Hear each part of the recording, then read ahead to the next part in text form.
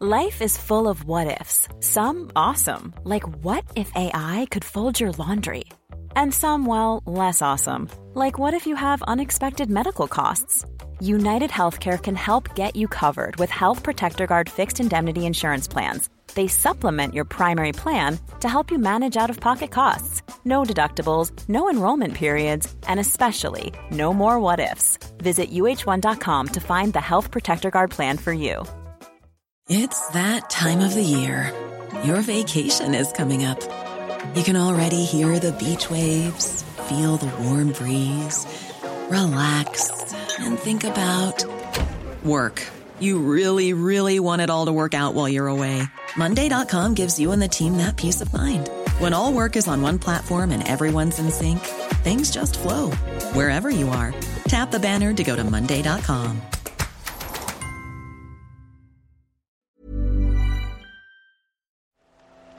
The Telegraph. Podcasts.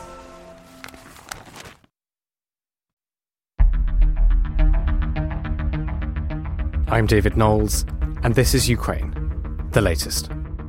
Today, we bring you the latest news from the front lines, analyse the new British Foreign Secretary's visit to Kyiv, and we interview GP Now, a web-based virtual clinic joining Ukrainian doctors and medical professionals to Ukrainians inside the country and around the world.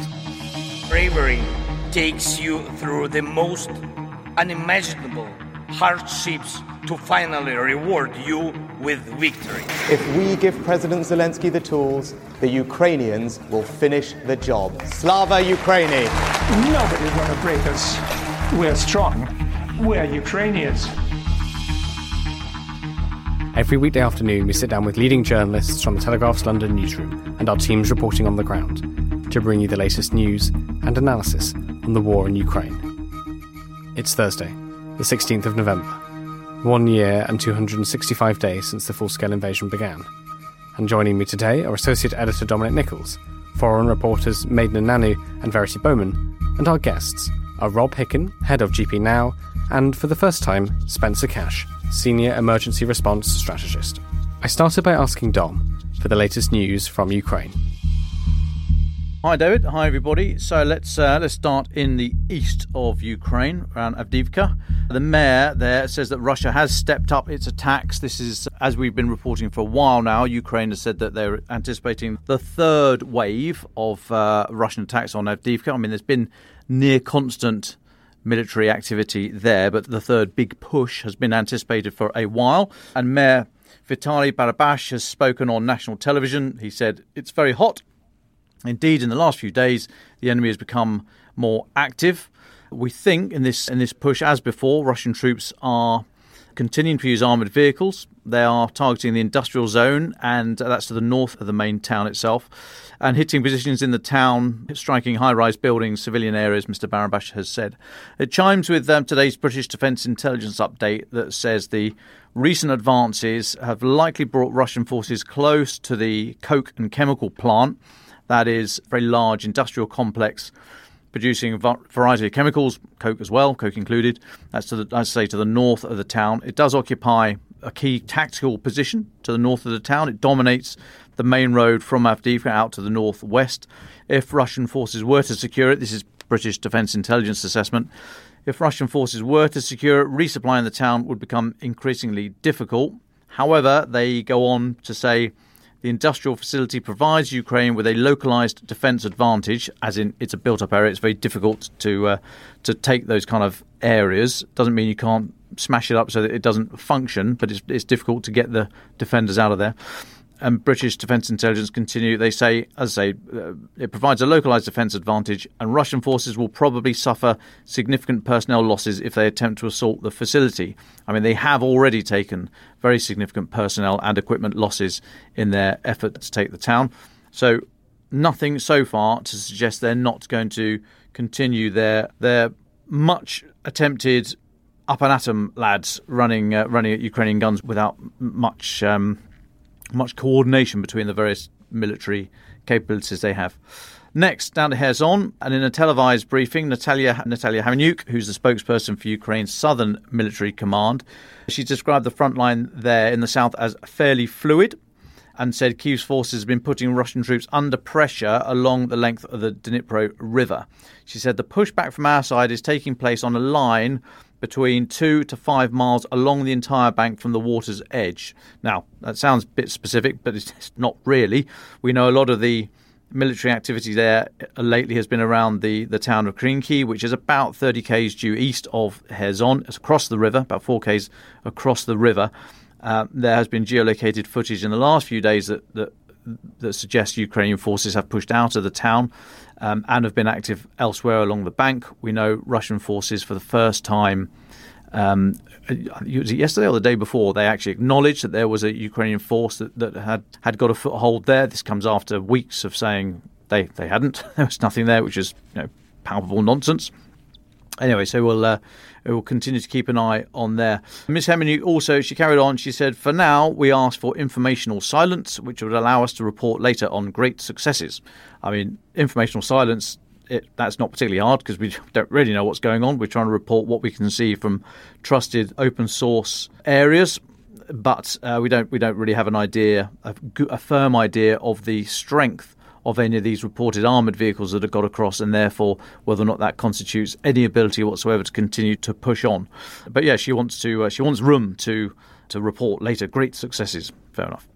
Now, staying in the south, a Russian strike of at least 3 missiles in half an hour killed 2 emergency workers, wounded other civilians in the Zaporizhia region yesterday. So the emergency workers had responded to an initial blast and were killed as they put a fire out from an attack that took place only minutes earlier. That's according to Interior Minister Ihor Klemenko via Telegram. And Regional Governor Yuri Malashko said that civilian areas had been hit, but gave no further details of casualties there. Just finally for me, the European Union looks like it is going to ban the export of precision machine tools and key weapons manufacturing equipment components to Russia. This is reporting from ISW, the Institute for the Study of War.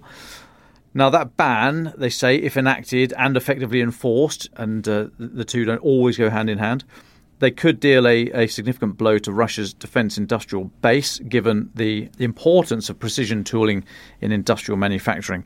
So Bloomberg reported yesterday that the EU's 12th sanctions package proposed a ban on the export of these things, the precision tools and the machinery parts used to make weapons, ammunition, used in welding machines, lithium batteries, thermostats, motors, drones, etc.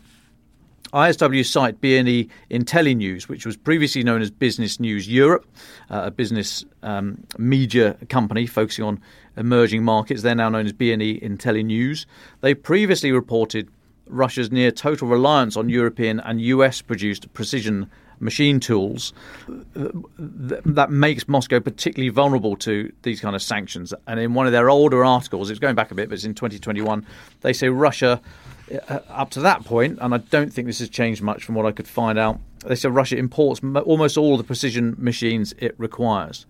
Now, we have reported before that Russia has been increasingly attempting to develop its own domestic solutions for sourcing what had been Western-made precision machine tools, certainly since the start of the full-scale invasion, likely in preparation for these sanctions packages that they would have anticipated, directly targeting this vulnerability.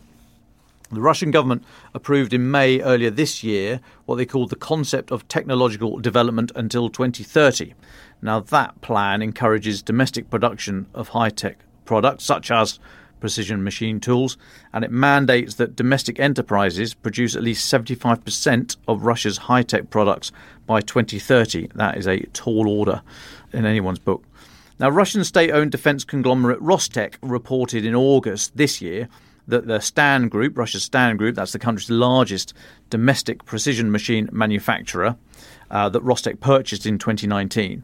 They said it's a major element of Russia's what they call import substitution program, i.e. trying to make up for the lack of know-how and sophisticated components that they're bringing in. Last month, a chap called Semyon Yabukov, who's the head of the Rostec subsidiary, a Rostec subsidiary, he told Kommersant, that's a Russian politics and business paper, that Rostec hopes to use this Stan Group to meet Russia's great need, as he describes it, for precision machines in the absence of Western imports.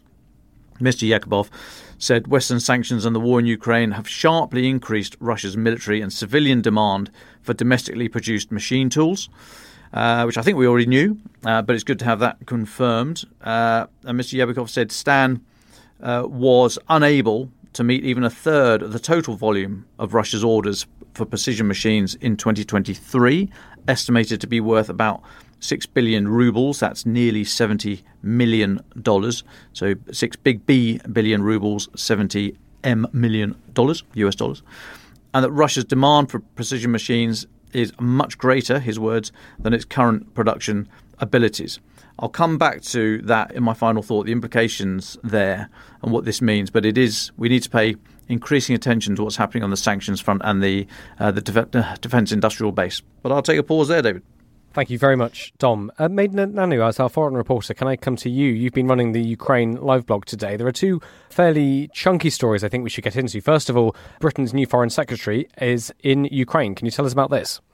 Hi, David. So today Lord Cameron made his first visit to Ukraine. Well, we believe he actually arrived yesterday and details of the trip were kept under wraps. But he visited Volodymyr Zelensky at the presidential palace in Kyiv, and the pair had what appeared to be a very good meeting.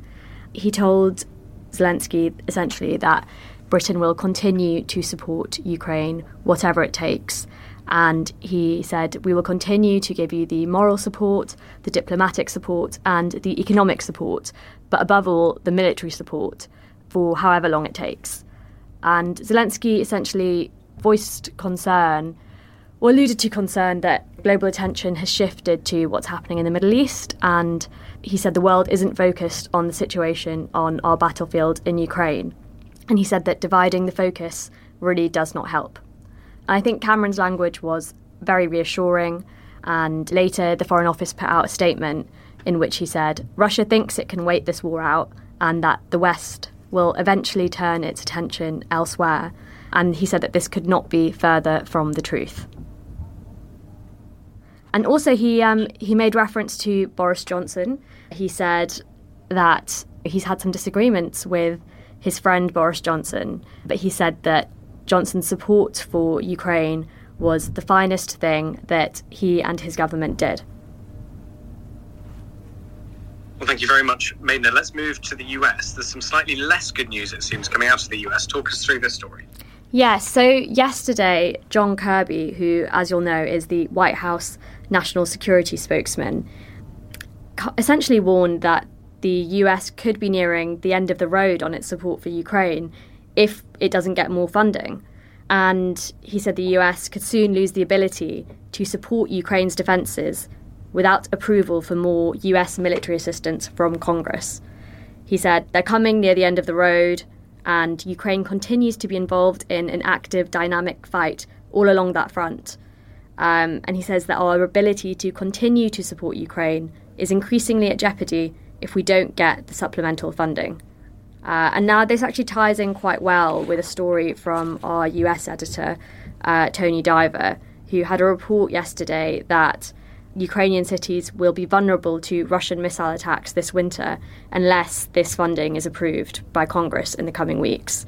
And just as a reminder, Joe Biden's request for a $60 billion package for Ukraine was removed on Monday from a spending resolution in the House of Representatives. And so this means there's potentially many more weeks of delays before the next tranche of funding can be released. Thank you very much, Maiden. Verity, can I come to you? You've been looking at a very interesting story about, well, the quote is highly likely, end quotes, Russian war crimes. Can you tell us about this? Yes, hello, David, and everyone listening. So, a team of international lawyers found that Russia is highly likely to be guilty of war crimes, following what it called a systematic weaponization of Ukrainian grain supplies. The investigation, as I said, was launched by a human rights firm, and they're called Global Rights Compliance. They've done a lot researching humanitarian issues in Ukraine. So they found that since the beginning of the war, a Kremlin-linked network of grain extraction has been methodically built up in eastern Ukraine. They say it points towards a carefully planned campaign of what they call a criminal nature. They said that Russia used large carrier ships purchased before the war to transport grain, seized train tracks and local means of storage, and set up shipping operations in Ukrainian port facilities to export products into Russia. I spoke to Katriona Murdoch, who is the lead of GRC's Starvation Mobile Justice Team, and she told me that in all of their research, they haven't seen anything so systematic or sophisticated in terms of scale until now. I think a lot of the context is quite important here for those listening. It comes against the backdrop of severe disruption of Ukrainian grain exports due to the war. We've spoken a lot before about how Russian blockades have caused prices to soar and contributed to a global food security crisis. And if we go back to the report, many of you might be wondering where this information has come from and how the lawyers were able to prove that such a system exists. So the report analysed open sources comprising of information including photographs, videos, public statements by officials and other digital data. I'll now add a little bit more detail from the report for you. It found that upon invasion, Russia seized grain facilities from Ukrainian corporations and private farmers, and that they consolidated control through the Russian-affiliated civil administration of these facilities. The Kremlin then invested in networks to transport the grain, including roads, rail and ports. They say that a lot of the grain extraction occurred in Luhansk and Zaporizhia. One of the main parts of the report was that 3 170-metre grain carrier ships were pre-purchased by a Russian defence contractor before the war. They then said that multiple convoys were seen carrying grain towards Crimea, while GPS trackers on vehicles stolen from farmers showed that they were actually driving into Russia via Crimea. As I said earlier, rail networks were also used, but barges were also loaded with supplies from Zaporizhia, and their potential destinations were in Russia and Crimea. Another final bit of evidence that they found, which I thought was quite interesting, were that job adverts were posted to Telegram by Russian logistic companies, and they were analysed by investigators. These posts show that Russia just couldn't get enough drivers in time to transport the vast quantities of stolen Ukrainian grain to Russia. When I interviewed the experts from Global Rights Compliance, they said that all of this was part of a concerted plan to both weaken the livelihoods of many Ukrainians and also place some political pressure on world leaders in relation to food shortages in vulnerable countries, like those in the whole of Africa. Again, here I'll add a little bit more context because it's important to explain the link between Russian actions and global food shortages. As I said earlier, Russian blockades of Black Sea ports have left global supplies insecure, and they've reduced Ukraine's ability to export grain to those most vulnerable. We saw that the Black Sea Grain Initiative marked an attempt to reintroduce exports from Ukraine to the global market. But this actually expired in July 2023 after Russia unilaterally refused to extend its term. Overall, the main point here is that Global Rights Compliance said that Russia's ability to control grain has given them a trump card in being able to bring people to the negotiating table. And overall, the systematic planning has really helped contribute to havoc on a global scale. Thank you very much, Verity, for that report. And thank you very much, Verity and Maidner, for making the time to join us today. Now, let's turn to our guests. Today, we're joined for an update by the team behind GP Now, a web-based virtual clinic, joining Ukrainian doctors and medical professionals to Ukrainians inside the country, including, crucially, the occupied areas and around the world. GP Now has specialists including psychologists, paediatricians located around the world, available 24/7 who can speak those seeking help in their native language. So welcome back, Rob Hicken, head of GP Now, and for the first time, Spencer Cash, senior emergency response strategist. Rob and Spencer, thank you so much for joining us. Could you just explain a little bit more about your work, what you do day to day, and some of the challenges you face? Thank you, David, and Dom and Team Telegraph for having us back. Yeah, so we established our telehealth service GP Now back in March last year. We did testing. We were backed by Amazon Web Services, and we launched the platform at the start of March last year.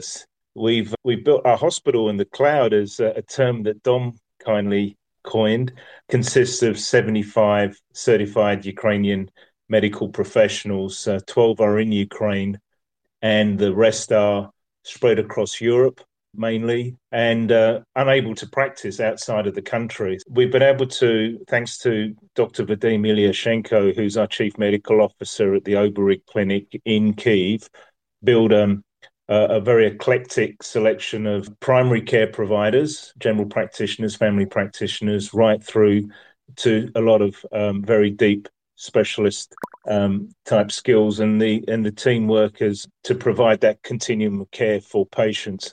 Our patients are all Ukrainian. About 60% are outside of Ukraine displaced, and 40% are in Ukraine, and about 25% of those are actually behind the enemy lines, so to speak.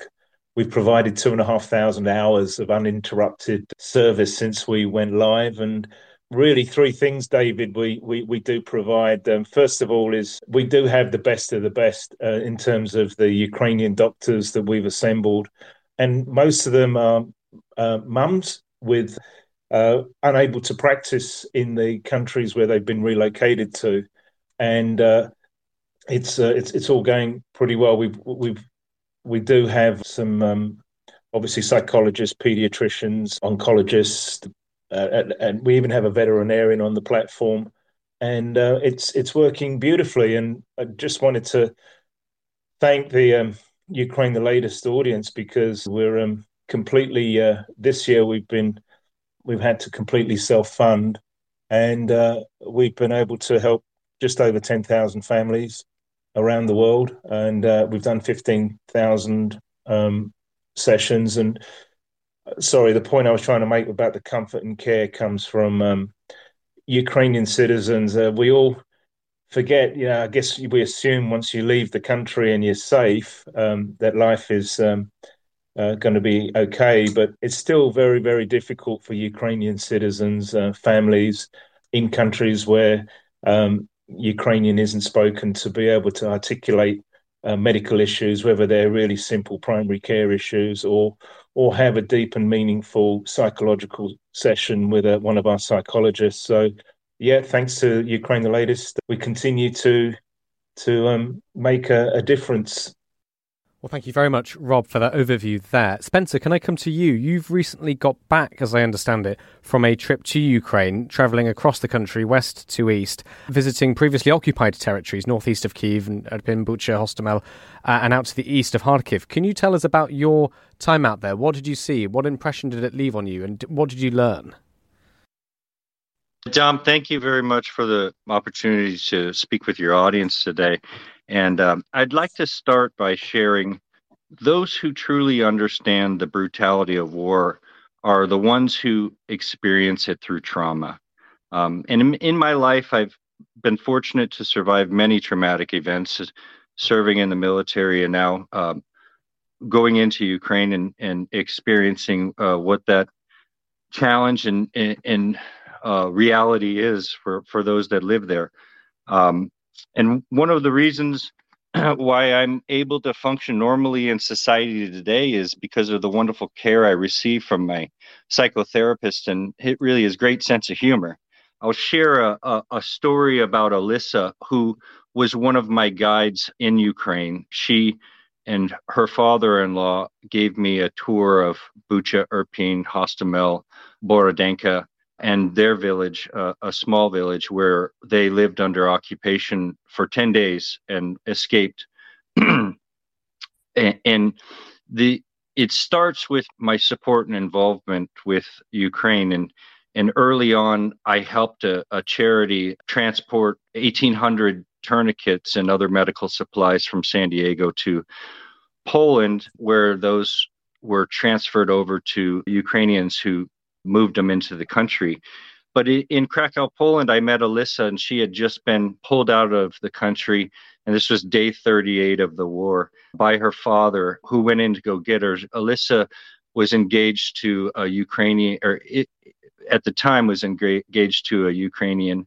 And her experience is through the now in-laws that cared and helped her to escape from the north of Kiev to the family farm in in the area of Borodenka, a real small village that they live in. And I share that because I want to try to explain that where we when I connected with Alyssa, she had just left, and she understood that I had a background in military service and medical evacuation in Iraq and Afghanistan, and she felt comfortable enough to share with me her experience in war. And I was the first outsider of her to listen and understand her story outside of her family support system. She revealed her story to me as someone who could truly understand her experience and provide meaningful support and words of comfort. And after listening to the story about how the one street village of maybe 50 or 75 homes was occupied and shelled by the Russians, and what that experience was, I came to understand that after 5 wars that I've participated in with the military, that her experience of being shelled was far greater than any experience I had had in having a few rockets shot into the base in, say, Iraq or Afghanistan. And I could see it in her eyes, and I could hear it in her voice that she had gone through trauma that was significantly worse than any experience that I had previously. And it's something that we who have been and experienced war have a shared bond or understanding. And it, for me to see that from a young Alyssa was in her she's 20 something years old, life full ahead of her, and to see how she shared and explained her experience and the trauma that came with it was tremendous in the impact upon me. And this was day 38. I didn't go into Ukraine until much later and just recently. And I met back up with Alyssa and her now father. She married the young Ukrainian man and had a baby during that time. And I met back up with them, and they took me on a tour and shared how they were able to escape with a 10 vehicle convoy of the family to the family farm, or country house, so to say, in an area where they thought that they would be safe. And it turned out that it wasn't safe, and they were surrounded. We visited those areas, and I couldn't believe the scale and scope of the destruction that I saw. It's unlike anything else that I had experienced in my life or in my war experiences. And it was truly eye-opening and shocking. You see it on the pictures or on the news and video, but you can't understand the grasp and the scale of it until you get there in person and someone explains exactly what happened. And some of what I saw was rebuilding and reconstruction. One of the points that struck with me is Victor. He's a Ukrainian. That's the father-in-law of Alyssa. He was the driver for us, and sharing through his language and it being translated directly to me. After we visited the family farm, and they showed me the location where they hid in the root cellar from the artillery and all the other challenges that brought, that they were able to escape one day before the village was fully occupied. And I didn't understand until we drove out, and Victor, across the street from his house, pointed to the other house and said, "That's where my uncle lived. He was killed and executed in his front yard." And these are the traumatic experiences that Ukrainians had to have dealt with and deal with as part of the Russian full-scale invasion into the country. And there are many others who are living in occupied territory, unable to escape, like Alyssa or Victor. And what they face is a life or a challenge of maintaining their Ukrainian identity while being controlled, dominated, oppressed by the Russian state. As we understand that Russia follows a doctrine of unrestricted warfare, and what that means is that there are no rules and there's nothing forbidden. And we see the state apparatus efforts with banks being forced to report customers using VPN, or Ukrainian POW conscripts or POWs being conscripted to fight on the side of Russia. And for the Ukrainian civilians living in occupied territory, they are forced to forfeit their citizenship and assimilate into the Russian apparatus in order to access basic necessities such as healthcare or other services. Spencer, hi, it's Dom here. I wonder if I could just cut in there. It's really interesting, the bit that you were describing, the landscape you were describing, and you were coming on to there, I think, something of critical importance to this conversation, particularly with GP Now. There are reports, as you're saying now, that those Ukrainians in the occupied areas are having to renounce their citizenship and take Russian citizenship in order to access basic services, including healthcare.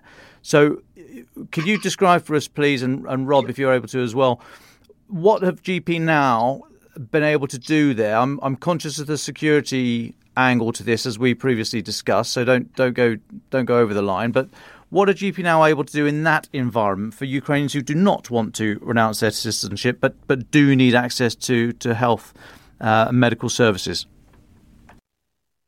Well, I would just share before I toss the majority of the answer over to Rob on that, is that GP Now provides an alternative to forfeiture of Ukrainian citizenship in order to access medical services. And they are employing Ukrainian clinicians living under occupation, and also providing care to Ukrainians who are trapped behind enemy lines. And Rob, I think you can pick it up from here and further detail that. Yeah, absolutely. Thanks, Spencer and Dom. So the technology itself is super secure because we use point-to-point technology, which allows us to go into remote regions such as a war zone, and so we are able to connect to. We estimate our statistics for the country as a whole. We estimate roughly 10% are on the other side of either previously occupied or occupied territory, and we are providing some primary care, but most of it probably is psychological services and support, and just being able to talk to a doctor without having to. It's pretty serious stuff, that side. And one of our friends' mothers, she's in Zaporizhzhia, and we were able to give her the medical advice that she needed, that without her obviously having to give up her citizenship and all the other crazy stuff that's going on.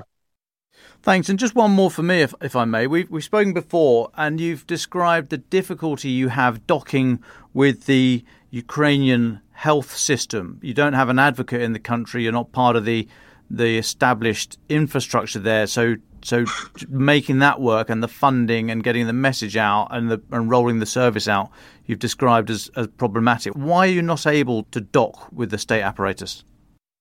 It's certainly not for lack of trying, Dom. We're blessed to have the support of two wonderful Ukrainian ambassadors, Ambassador Hyman to Indonesia, and Ambassador Miroshnichenko in Australia. He's incredible.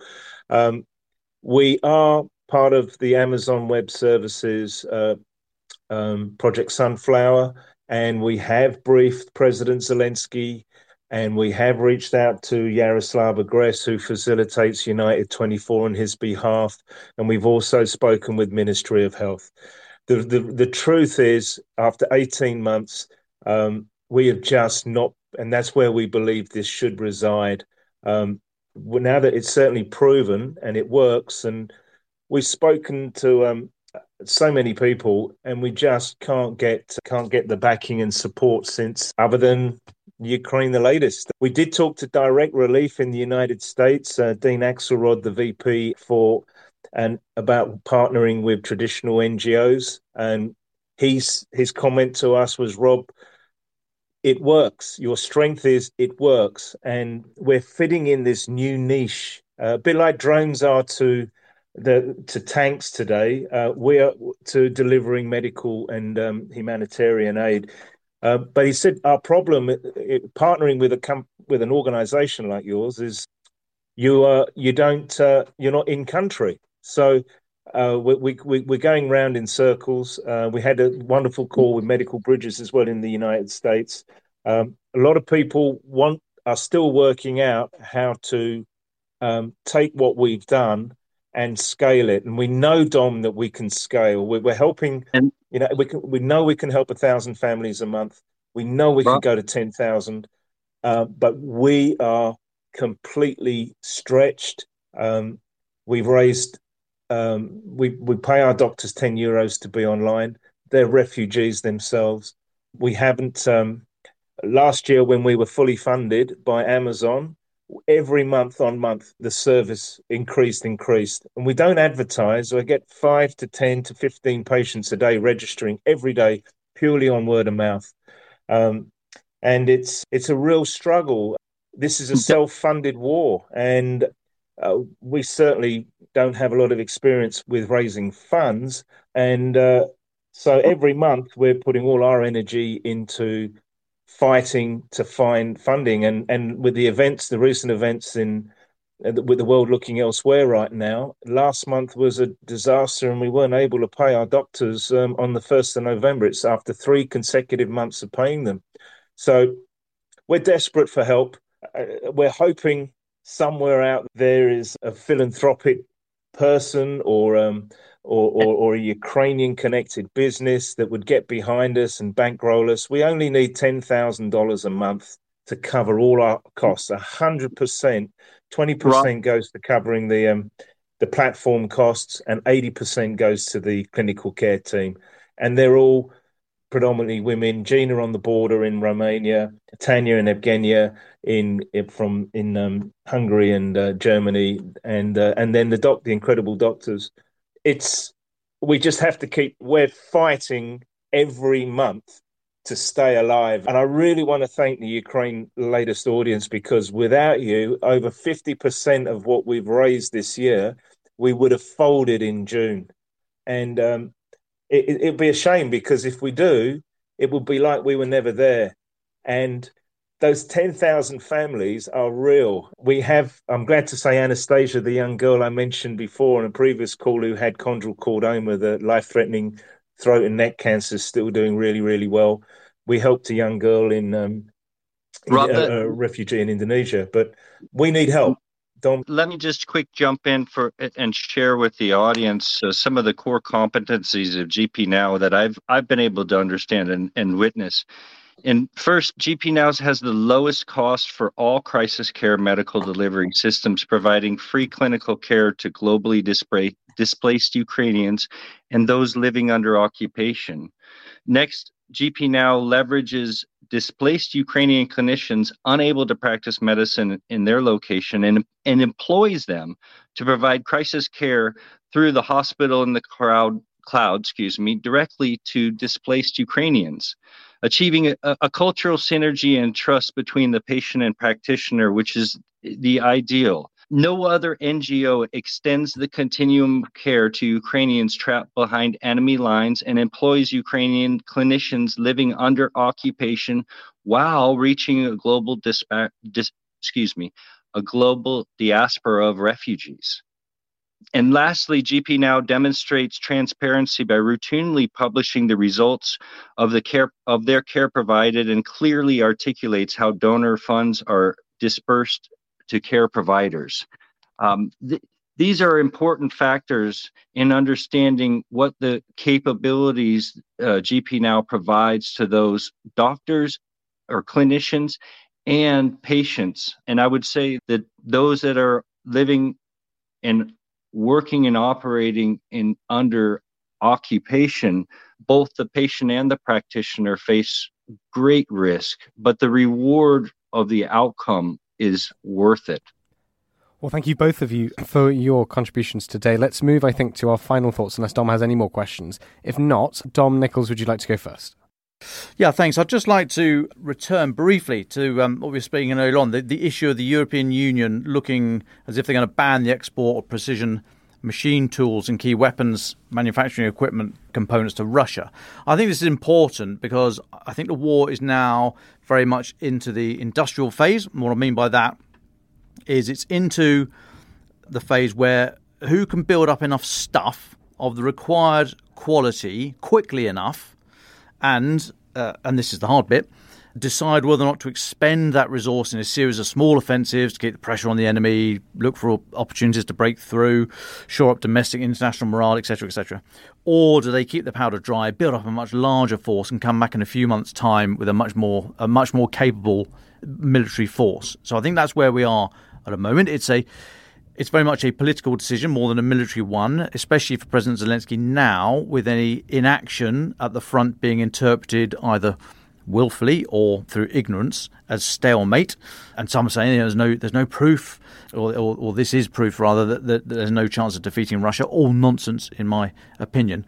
But there is pressure on Ukraine to do something, particularly with the clock ticking down to the US presidential election next year. I think it's going to take a concerted political effort for Ukraine to continue to make the case for support and to win the argument if they choose to essentially do no major advances in for quite a number of months, to win that argument and say that it's worth holding on for something bigger next year. But it is a very real concern, and so the defence industrial side of this war is really going to come in to the fore, I think, now and over the next few months, because I think things are going to slow down, certainly on land. I mean, war, of course, is much bigger than land. Look at what's happening in the Black Sea and inside Russia and internationally. So that's why I think it is wrong to characterise the ending of Ukraine's counteroffensive as a stalemate. There's a huge number of moving parts to this, but one that's coming absolutely to the front now is the defence industrial base and what it means. And I look at this in more detail in today's Defence in Depth film, or this week's Defence in Depth film. It's be out on YouTube in about 4 or 5 hours-ish. But I look at what the apparent end of the Ukrainian counteroffensive means and how it fits into what the direction of the wider war. But I think it all comes down to the news that we're seeing today potentially out of the European Union. Thanks. Well, thank you very much, Dom. Spencer and Rich, would you like to share your very brief final thoughts, please? Yeah, sorry, this is Spencer. I'd just like to share and hit that thank you to all the audience and the listeners. And as Rob explained, that roughly for the past 8 months, that it's the individual listeners who've helped to fund and keep this service going. And as we finish with Veterans Day, Armistice Day, Remembrance Day, and in America move into Thanksgiving, a time where we focus on family and caring, I would ask those that are out making preparations for their family meals and their time with their loved ones, that they think about others who don't have that opportunity and need that medical and mental help to continue and hope to keep going and living and striving and moving forward and making good advances in their life and caring for those that are their children. And once again, it is because of those individuals in your audience who have the kindness of heart to give and support, whether it be $10 or $100. It all makes a difference, and we thank you for that. Thank you very much, Spencer. Rob, would you like the very final words? Thanks, David, and thanks everybody for your continued support. Yeah, just in closing, two important dates coming up. Saturday week is the 90th anniversary of the Holodomor, and here we are 90 years later, and we're still dealing with massive humanitarian issues. I appeal to the Ukrainian diaspora out there, the Ukrainians who are in a position to help us help the great people of Ukraine through these troubled times. Please consider supporting us. And the other major event coming up is 1st of December, which is the beginning of winter.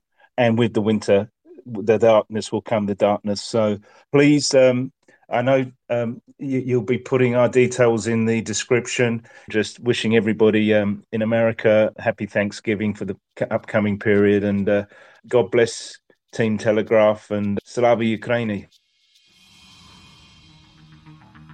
Ukraine the Latest is an original podcast from The Telegraph. To stay on top of all of our Ukraine news, analysis and dispatches from the ground, subscribe to The Telegraph. You can get your first 3 months for just £1 at www.telegraph.co.uk/Ukraine the Latest. Or sign up to Dispatches, our Ukraine newsletter, which brings stories from our award-winning foreign correspondents straight to your inbox. We also have a Ukraine live blog on our website, where you can follow updates as they come in throughout the day, including insights from regular contributors to this podcast. You can listen to this conversation live at 1 p.m. London time each weekday on Twitter Spaces. Follow The Telegraph on Twitter so you don't miss it. To our listeners on YouTube, please note that due to issues beyond our control, there is sometimes a delay between broadcast and upload. So if you want to hear Ukraine the Latest as soon as it is released, do refer to the podcast apps. If you appreciated this podcast, please consider following Ukraine the Latest on your preferred podcast app. And, if you have a moment, leave a review, as it helps others find the show.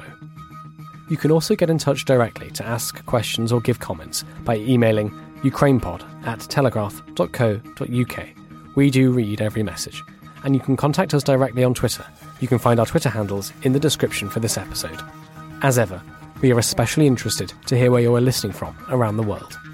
Ukraine the Latest was produced by Giles Gear, and the executive producers are David Knowles and Louisa Wells.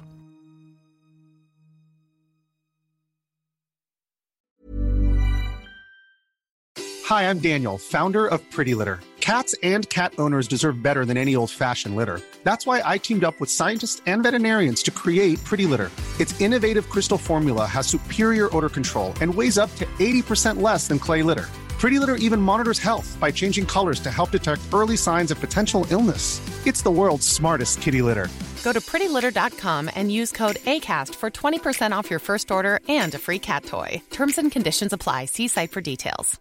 Hey, it's Paige DeSorbo from Giggly Squad. High quality fashion without the price tag. Say hello to Quince.